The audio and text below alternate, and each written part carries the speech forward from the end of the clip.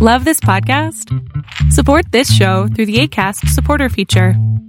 It's up to you how much you give, and there's no regular commitment. Just click the link in the show description to support now. Hey, it's Ryan Reynolds, and I'm here with Keith, co-star of my upcoming film, If, only in theaters May 17th. Do you want to tell people the big news? All right, I'll do it. Sign up now and you'll get unlimited for $15 a month and 6 months of Paramount Plus Essential Plan on us. MintMobile.com/switch. Upfront payment of $45 equivalent to $15 per month. Unlimited over 40 gigabytes per month. Face lower speeds. Videos at 480p. Active Mint customers by 531.24 get 6 months of Paramount Plus Essential Plan. Auto renews after 6 months. Offer ends May 31st, 2024. Separate Paramount Plus registration required. Terms and conditions apply if rated PG.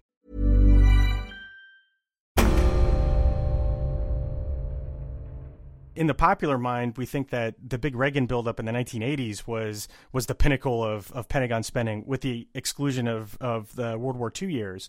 But in reality, in the last 15 years, that's when we've really reached our peak, with the peak being in 2011, when just Pentagon spending peaked at approximately $711 billion that year.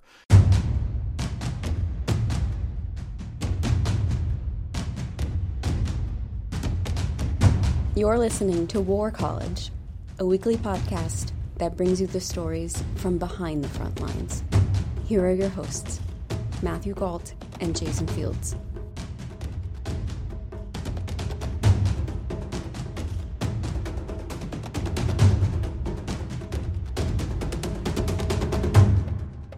Hello, War College listeners. I am your host, Matthew Gault. Jason Fields is here in spirit, if not in the digital flesh.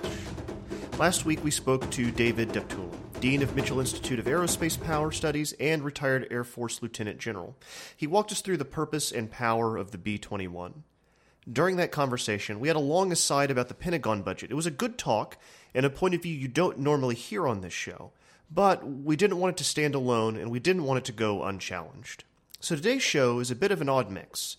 We're going to open with Deptula's thoughts on the Pentagon's budget and dovetail that into a conversation with former Marine Corps captain and current government watchdog Dan Grazier.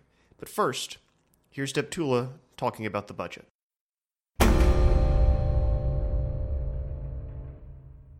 Can you explain briefly what you mean by constrained resources? Because all we're hearing about, and by the way, I'm not taking any sort of stance whatsoever.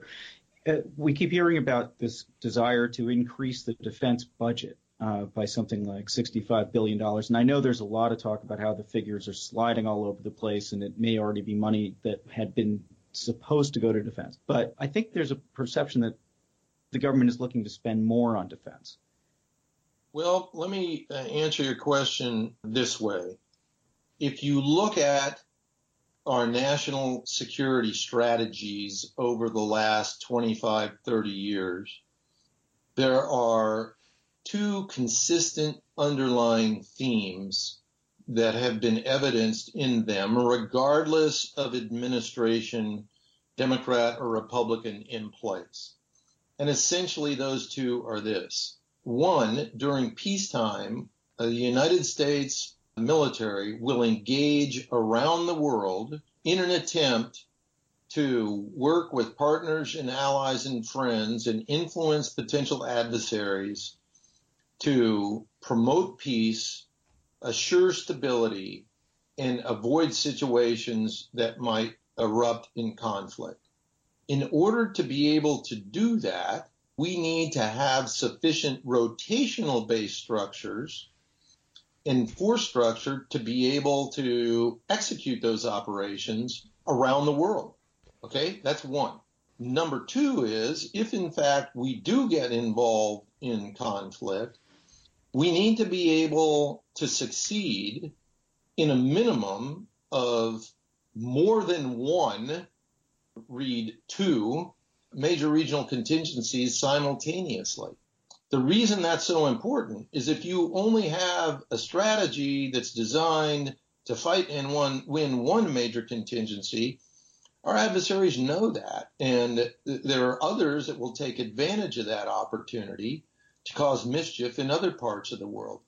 So if you go back and you take a look at those two key tenets, and speaking at a macro level, look at the spectrum of conflict that I mentioned earlier, each one of the services need to be able to provide the resources to handle that rotational base during peacetime so we don't drive our people into the ground.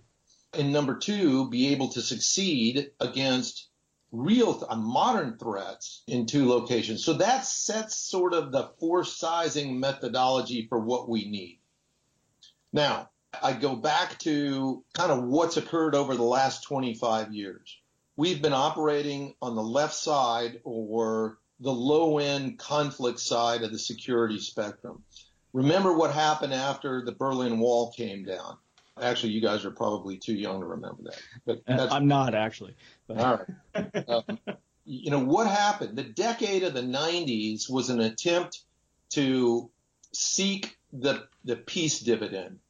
Okay, the Russians were going to be our friends. They were going to be our partners. We didn't have to worry about nukes anymore. We didn't have to worry about Russian threats anymore. The Chinese were still well behind the United States. They were going to be our partners as late as the 2000s, the first decade of the 2000s. Secretary Gates talked about the Chinese being our partners, and he didn't want to hear anything about preparing to be challenged by the Chinese.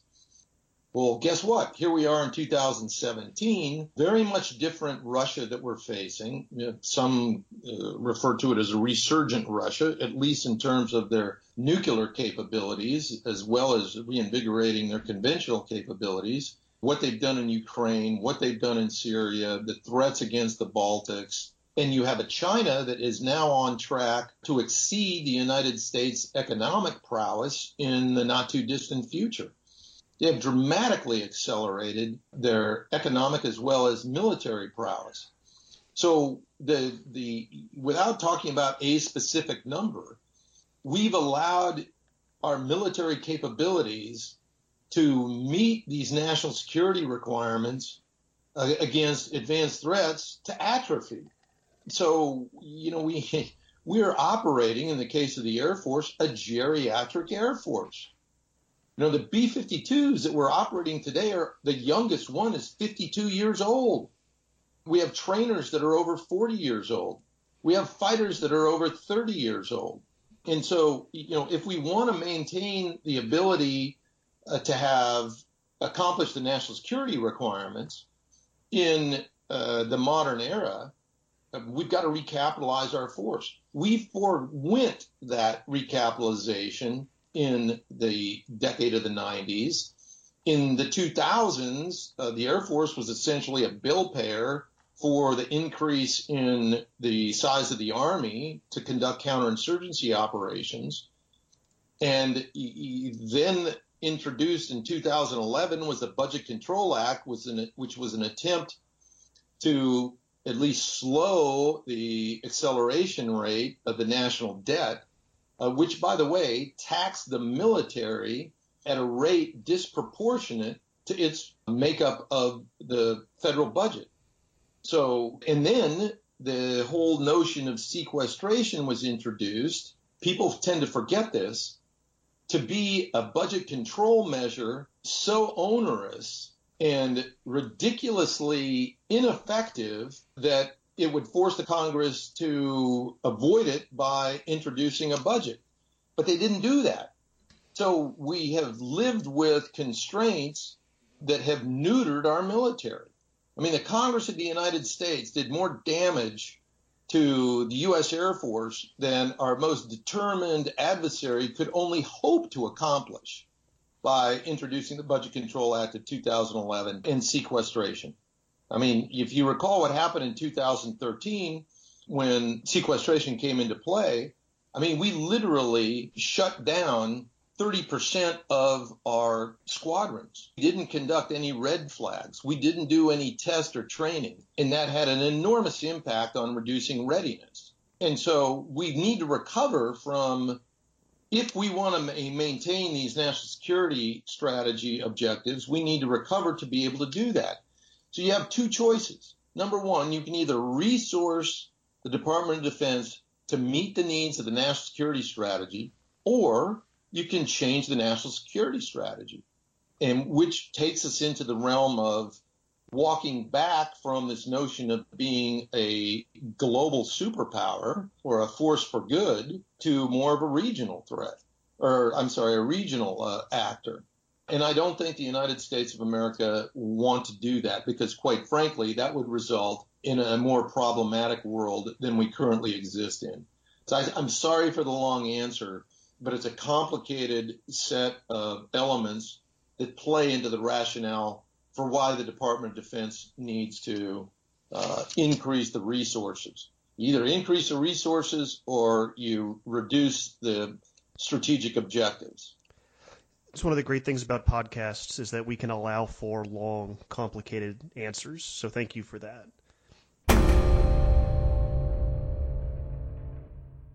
That was last week's guest, retired Air Force Lieutenant General David Deptula, talking about the budget. Here to give us some context and a rebuttal to those statements is former Marine Corps Captain Dan Grazier.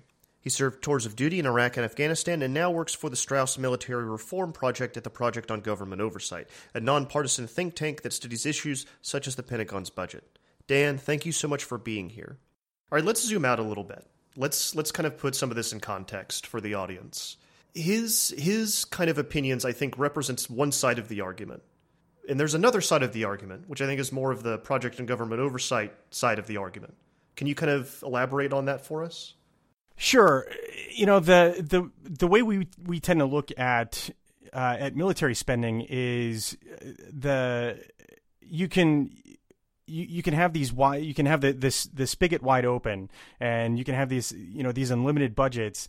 And what happens is the people in the Pentagon and the defense industry, they essentially stop thinking and they start making really bad decisions, because if there are no constraints on, no real constraints on the budget, then you get to kind of have your big, massive wish list fulfilled.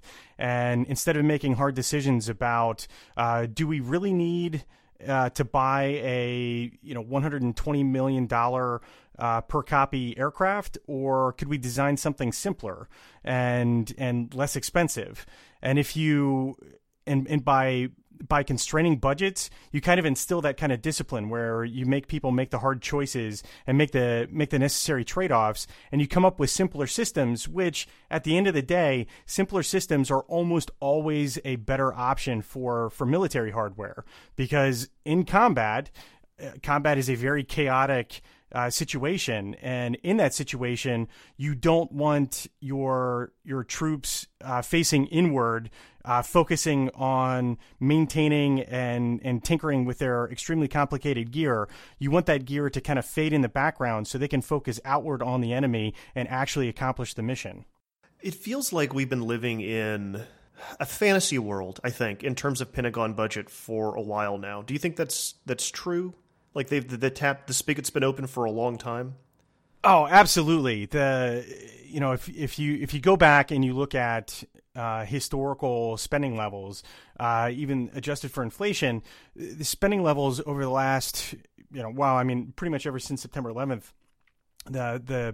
the spending levels increased, and in the popular mind, we think that the big Reagan buildup in the 1980s was the pinnacle of Pentagon spending, with the exclusion of the World War II years. But in reality, in the last 15 years, that's when we've really reached our peak, with the peak being in 2011, when just Pentagon spending peaked at approximately $711 billion that year.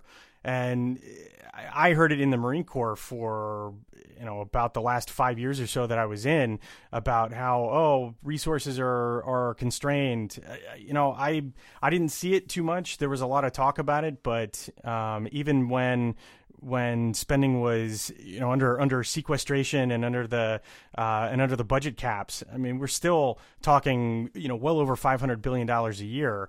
So, and you haven't seen any of those real hard choices being made. You still see us pursuing these massively expensive systems like the F-35, like the B-21, like the Ford program. The only possible real exceptions are perhaps the Zumwalt, although that's still kind of going on, and the Littoral Combat Ship, because that program is still a bit of a zombie program that just won't go away completely. So there is kind of a disconnect between the rhetoric of real constrained budgets and what is actually taking place. That's really interesting, because I do hear that constantly, especially from upper level military officials, that that they're constrained, that sequestration hurt them, that they don't have the resources to get anything done. And you look at things like the issues that have affected the 7th Fleet this past year, especially, right? And the Navy personnel issues. They're saying they don't have enough sailors. It feels like these big weapons programs are what's gobbling up the budget. Like, they're the real problem. Do you think that's accurate? Oh, definitely. They take up a massive chunk of the budget, and again, and it all comes from indiscipline. I mean, you go back and you look at the F-35 program. The F-35 program, the award, the milestone B moment for the F-35 happened in October of 2001. So that's right at the height, just weeks after the September 11th attacks. I mean, the World Trade Center site was still smoking at that point. And so, of course, the Congress was extremely generous with money at that point. And so the Pentagon just went crazy with this program, and they decided to add everything they possibly could. So there was literally no discipline involved in that process. And so there were some very poor decisions that were made because there wasn't the budget, or there wasn't the discipline imposed by more constrained budgets. All right, could you explain to the audience what the MDAP is, what it stands for, and why the Pentagon wants to avoid it? This is something you just wrote about, right? I did. I published a piece just today about this. So an MDAP is a major defense acquisitions program. Those are all what they should be is they should be every single major weapons program that we have. But what I've noticed is that the services are getting creative in avoiding that process. Now, the MDAP process, the acquisitions process, is it is a behemoth, and it's very big. It's very unwieldy. There are a lot of steps involved in bringing about a major weapon system by the book, through the MDAP process. And I would be the first to tell anybody that if you really look at it and you look at the whole process, there are plenty of places that it can be streamlined. And there needs to be a concerted effort to streamline it, to reduce some of the burdens that it imposes. But we need to keep the necessary oversight so the system does not run amok. Now, that being said, programs like the F-35 are being run as major defense acquisitions programs, and so the system can produce over budget and overpriced weapon systems. But that all being said, that does not mean that the services should be able to make up the rules as they go by a little bit of verbal jujitsu. So a good example, and this is the one that really kind of prompted me to write the piece today, or that we published today, was the Army's tank upgrade program. The Army is coming out with a third generation M1A2, the M1A2 SEP version 3, and they're running it as they're calling it an engineering change proposal. And if you add up all the costs involved with the entire program, it vastly surpasses the threshold to be considered a Category 1 major defense acquisitions program. And something that's really interesting is the Army is currently running the upgrade program for the Hercules, the Mike 88 Hercules tank recovery vehicle, as an MDAP. But they're running the new tank program as an engineering change proposal. So the tank recovery vehicle is going to receive more scrutiny than the tank that it's supposed to recover. When did MDAP come into being, and can you kind of give us an overview of how it works to make us understand why they want to avoid it? That's a good question. The program, I don't know the exact dates. When it really began. it's a process that has really kind of evolved and over the years into what it has. It's a really great example of kind of bureaucratic creep. The way more and more regulations are added and fewer are ever taken away. But the overview of it's a multi-step process. It really kind of begins when the services identify a capability gap, and that could be a whole bunch of different things. But we'll just take a fighter plane for example. The services decide that, hey, the aircraft that we have aren't exactly meeting our needs, and they definitely aren't going to meet our needs, out into as we view out into the future. So let's take a look and see what capabilities that we really need. So that kind of begins a process where they go through studies, and one of the first things that they do is they actually try to identify whether or not the capability can be met by non-material means, by, let's say, changing tactics or something like that. But pretty generally they do say that it does require a new material need, and so we're going to pursue a new system. And so then they develop, the requirements, like what is the new system gonna, what are we gonna need it to do? And so they come up with a requirements list, and then these are eventually farmed out to defense contractors. In an ideal world, you'll have multiple contractors that will build essentially production representative prototypes. Those prototypes will compete in kind of a head-to-head competition, and then the best one, the best system will win that process. And at milestone C, or correction, at milestone B, that's when the winning contractor is announced, and then they begin the engineering and manufacturing development phase, where and this is where the F-35 program is right now, where they fully develop the system, and it goes through all the testing, the developmental testing, and then once that's done, then it goes through the initial operational test and evaluation period. And after that, when it gets a clean bill of health, again, in an ideal situation, it gets a clean bill of health after IOT&E,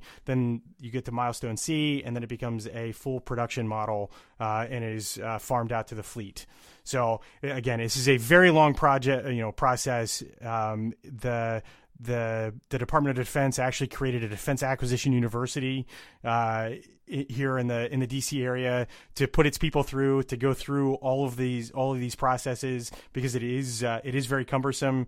Something I didn't include in our piece, but we found it the other day. There's this big poster size printout that shows.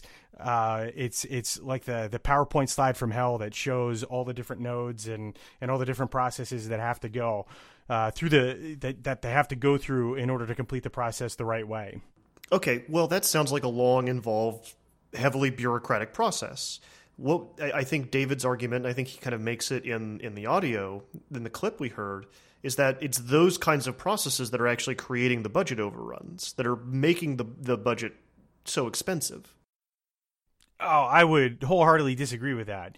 The source of the source of the budget overruns are generally very poor decisions that were made very early on. In order to and we call it in our little world of military reform, we call it the front loading of projects, and that's where the defense contractors and the program offices in the Pentagon, they make these wild claims about all the wonderful things that this program is going to do, and about how inexpensively it's gonna be in order to do that. So they say those kind of things in order to get the process rolling. And then later on, when once they realize that they've overpromised the capabilities, and they grossly overstated or they greatly understated, I should say, the expected cost of the system, that's the real source of the budget overruns. It's not the process. The process contributes to that in only very minor ways. It's the way that they overpromise the capabilities and they undersell, or they definitely overpromise on the savings.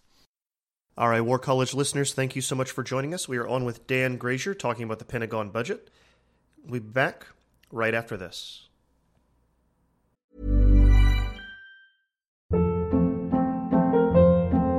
Hold up. What was that? Boring. No flavor. That was as bad as those leftovers you ate all week. Keke Palmer here, and it's time to say hello to something fresh and guilt-free. Hello Fresh. Jazz up dinner with pecan-crusted chicken or garlic butter shrimp scampi. Now that's music to my mouth. Hello Fresh. Let's get this dinner party started. Discover all the delicious possibilities at HelloFresh.com.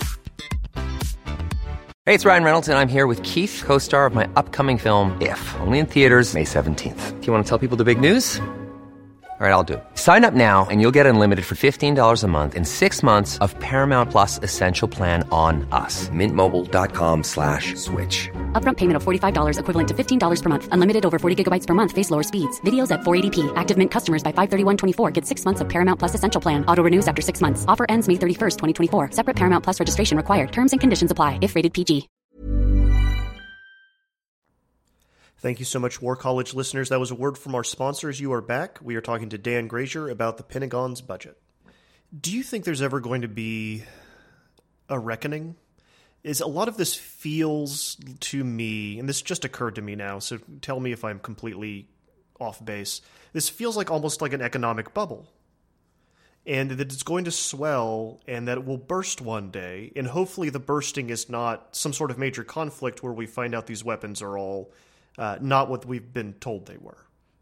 Well, that's definitely our biggest fear, and that's the real motivation that I have when I go to work every day. Is we want to make sure that we don't. That these things don't fail and this whole system doesn't explode in our face in that kind of a situation where we're in a war, and all of a sudden all these weapons that we've devoted decades and hundreds of billions of dollars to end up not performing well. That's the biggest fear. But then the other fear is that, and again, this is another term of art, is that we're going to face this massive bow wave in defense acquisitions where we because the services have front-loaded all these programs, and we might very quickly end up in this position. If you think about things like the F-35 program, if in the next couple of years, when it does finally, if and when it does finally pass the milestone C, and it goes into full rate production, and we start spending, tens of billions of dollars every year trying to buy those, and the B-21 program reaches the same point in a couple of years, and we're spending tens of billions of dollars to buy all those, and at the same time we're trying to do the same thing with the Ford aircraft carrier program and all these other different systems. That all of these things are going to come due at the same time, and we're just not going to be able to afford it. That's the bow wave for defense acquisitions, and that could be a big problem that ends up busting the budget because we made poor decisions years ago, and we didn't anticipate these kind of things moving forward. Basically, because we bought a bunch of things on credit. Exactly, because we make these decisions, and like again, to beat up on the F-35 program a little bit, that program has its origins in the mid to late 1980s, and it really kind of took off in the early 1990s, around 1993 when I was a freshman in high school. I'm 40 years old now, and the contract was awarded in 2001, but here we are in 2018 now, and the program is only just about to start the initial operational test and evaluation period. So these decisions were made decades ago by people who knew when they were making these decisions and I'm willing to bet that some of them knew that those decisions were probably not the best ones, but they knew that they weren't going to be around when there was going to be that reckoning. Do you think that okay, if we're spending money on these big weapon systems, other things aren't being, let me think of how to rephrase this. Sorry. What parts of the military budget actually deserve more cash? Well, definitely the operations and maintenance side of it, and making sure that that the education process, or the schools, the training and education commands get the resources that they need, and definitely maintaining the systems that we already have. And there's a lot of people who like to go around and make claims about older aircraft and how older aircraft are a bad thing. Well, not necessarily. There's nothing inherently wrong with an older aircraft and with really any older system. If something is designed well from the very beginning and you maintain it properly, it can be useful for decades. The A-10 is the really classic example of that, right? Right. Again, if the A-10 is maintained properly, it is still an extremely useful aircraft. And but the Air Force doesn't like it, and they've been trying to starve the resources for years and years. Good example is they let the contract lapse for the rewinging effort, and now they're because they're shamed into starting that program up. They're kind of slow rolling it, saying that we have to rebid this whole process, and that's going to take a couple years, and then it's going to take a while to create the tools, because when they canceled the rewinging process, they actually had Boeing, who had that contract, break all the dies for it. So they have to, basically trying to force the hand of Congress and saying, hey, we have to cancel this because the wings have timed out on it. But you can look at a whole lot of programs and wait. this. They broke the dies? Yes. They don't have the tools anymore. All the necessary tools to continue the rewinging process of the A-10. I had not heard that. That is, wow. Okay. It just shows the animosity that the United States Air Force has, not just for the A-10, but for the whole mission of close air support. Somebody going out and saying just because something is old doesn't necessarily hold water. If a system, and this applies to a whole bunch of things, if a system is designed well from the very beginning and is maintained properly, it can be useful for decades, if not longer. Look at something. You can look at something, very simple. Look at the Colt 911. Like, that thing was designed so well that it hasn't been changed at all in more than 100 years, and people are still fighting to get them. And many in the military wish they would go back to them. But you can look at the B-52. The B-52 is still a relevant aircraft, and even though the youngest one of them is more than 50 years old, it is still a relevant aircraft because it was designed right from the very beginning, and it has been maintained and upgraded properly over the years. They're pulling those out of the boneyard now, aren't they?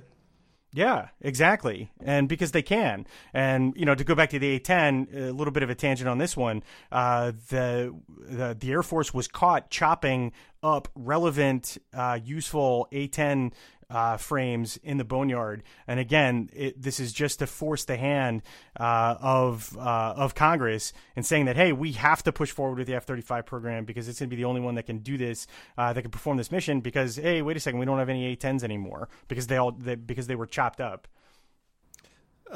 Good Lord. Okay, why doesn't...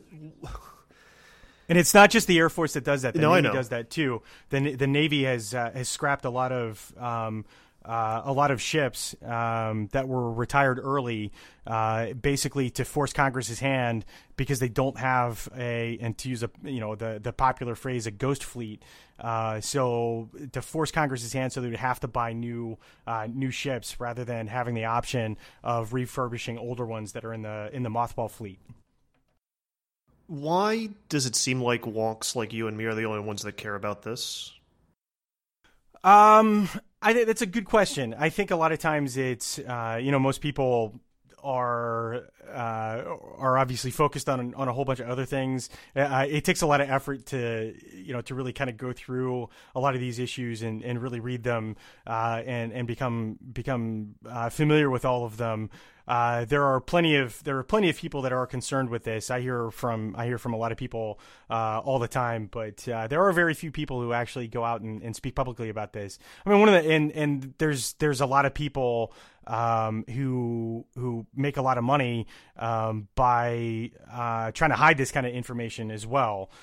So there's a whole cottage industry out there of think tanks that are wholly bought subsidiaries of the Lockheed Martins and Northrop Grummans of the world, who pay people a lot of money to go out and paint a very rosy picture of the performance of new systems, and then paint a very bad picture of the world to try to justify the purchase of a whole lot of these new systems.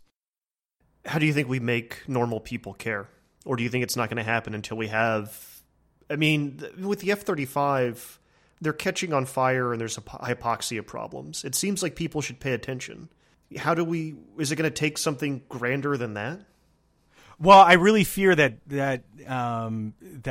is the case, and again, I go to work every day to try to raise awareness of these issues, so that's not a problem. You know, one of my biggest fears is that something like the F-35 is gonna fail in a way that that Americans get killed. And there are examples of this in the past. You know, you look at what happened with and I take no pleasure in this as someone who wore the Marine uniform. I take no pleasure in bringing this up, but the Osprey program, that was a bit of a poorly conceived program in its day. That was rushed along, and in the process, there were a lot of Marines that were killed in accidents with that program, and those are the kind of things that I work very hard to try to raise awareness of these issues to make sure that kind of stuff does not happen.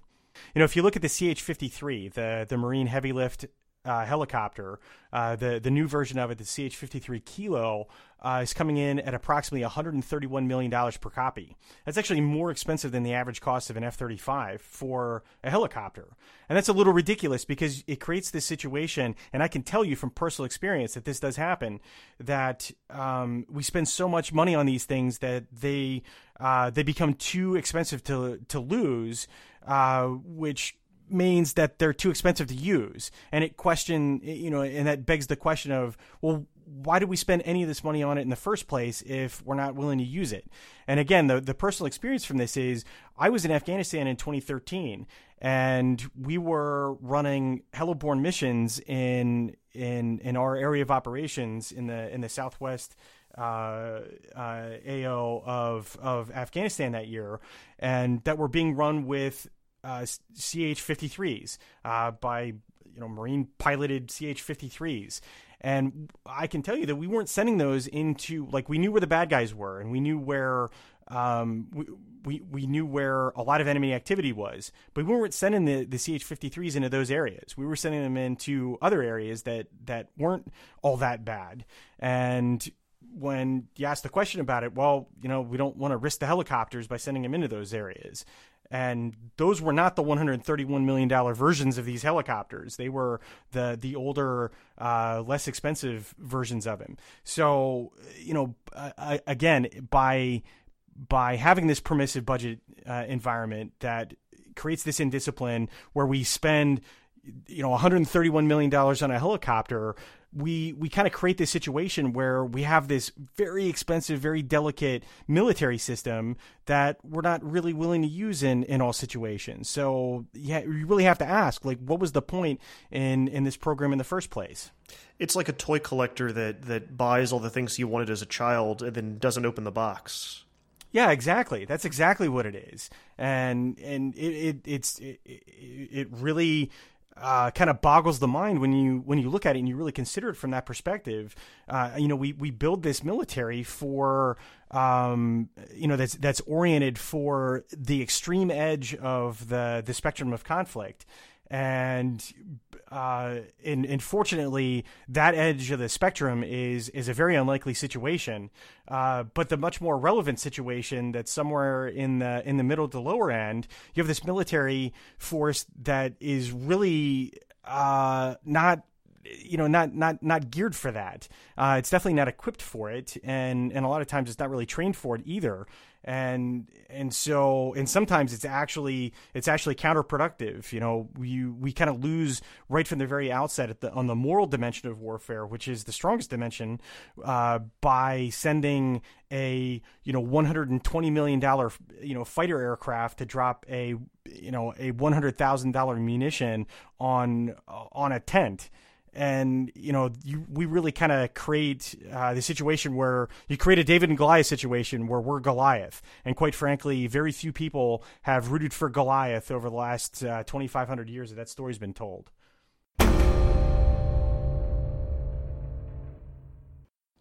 That's all for this week, War College listeners. As always, Jason and I appreciate you. The show would not exist without your love and support.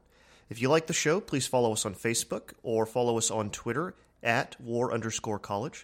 Be sure to like and subscribe via iTunes, Stitcher, or Android Play.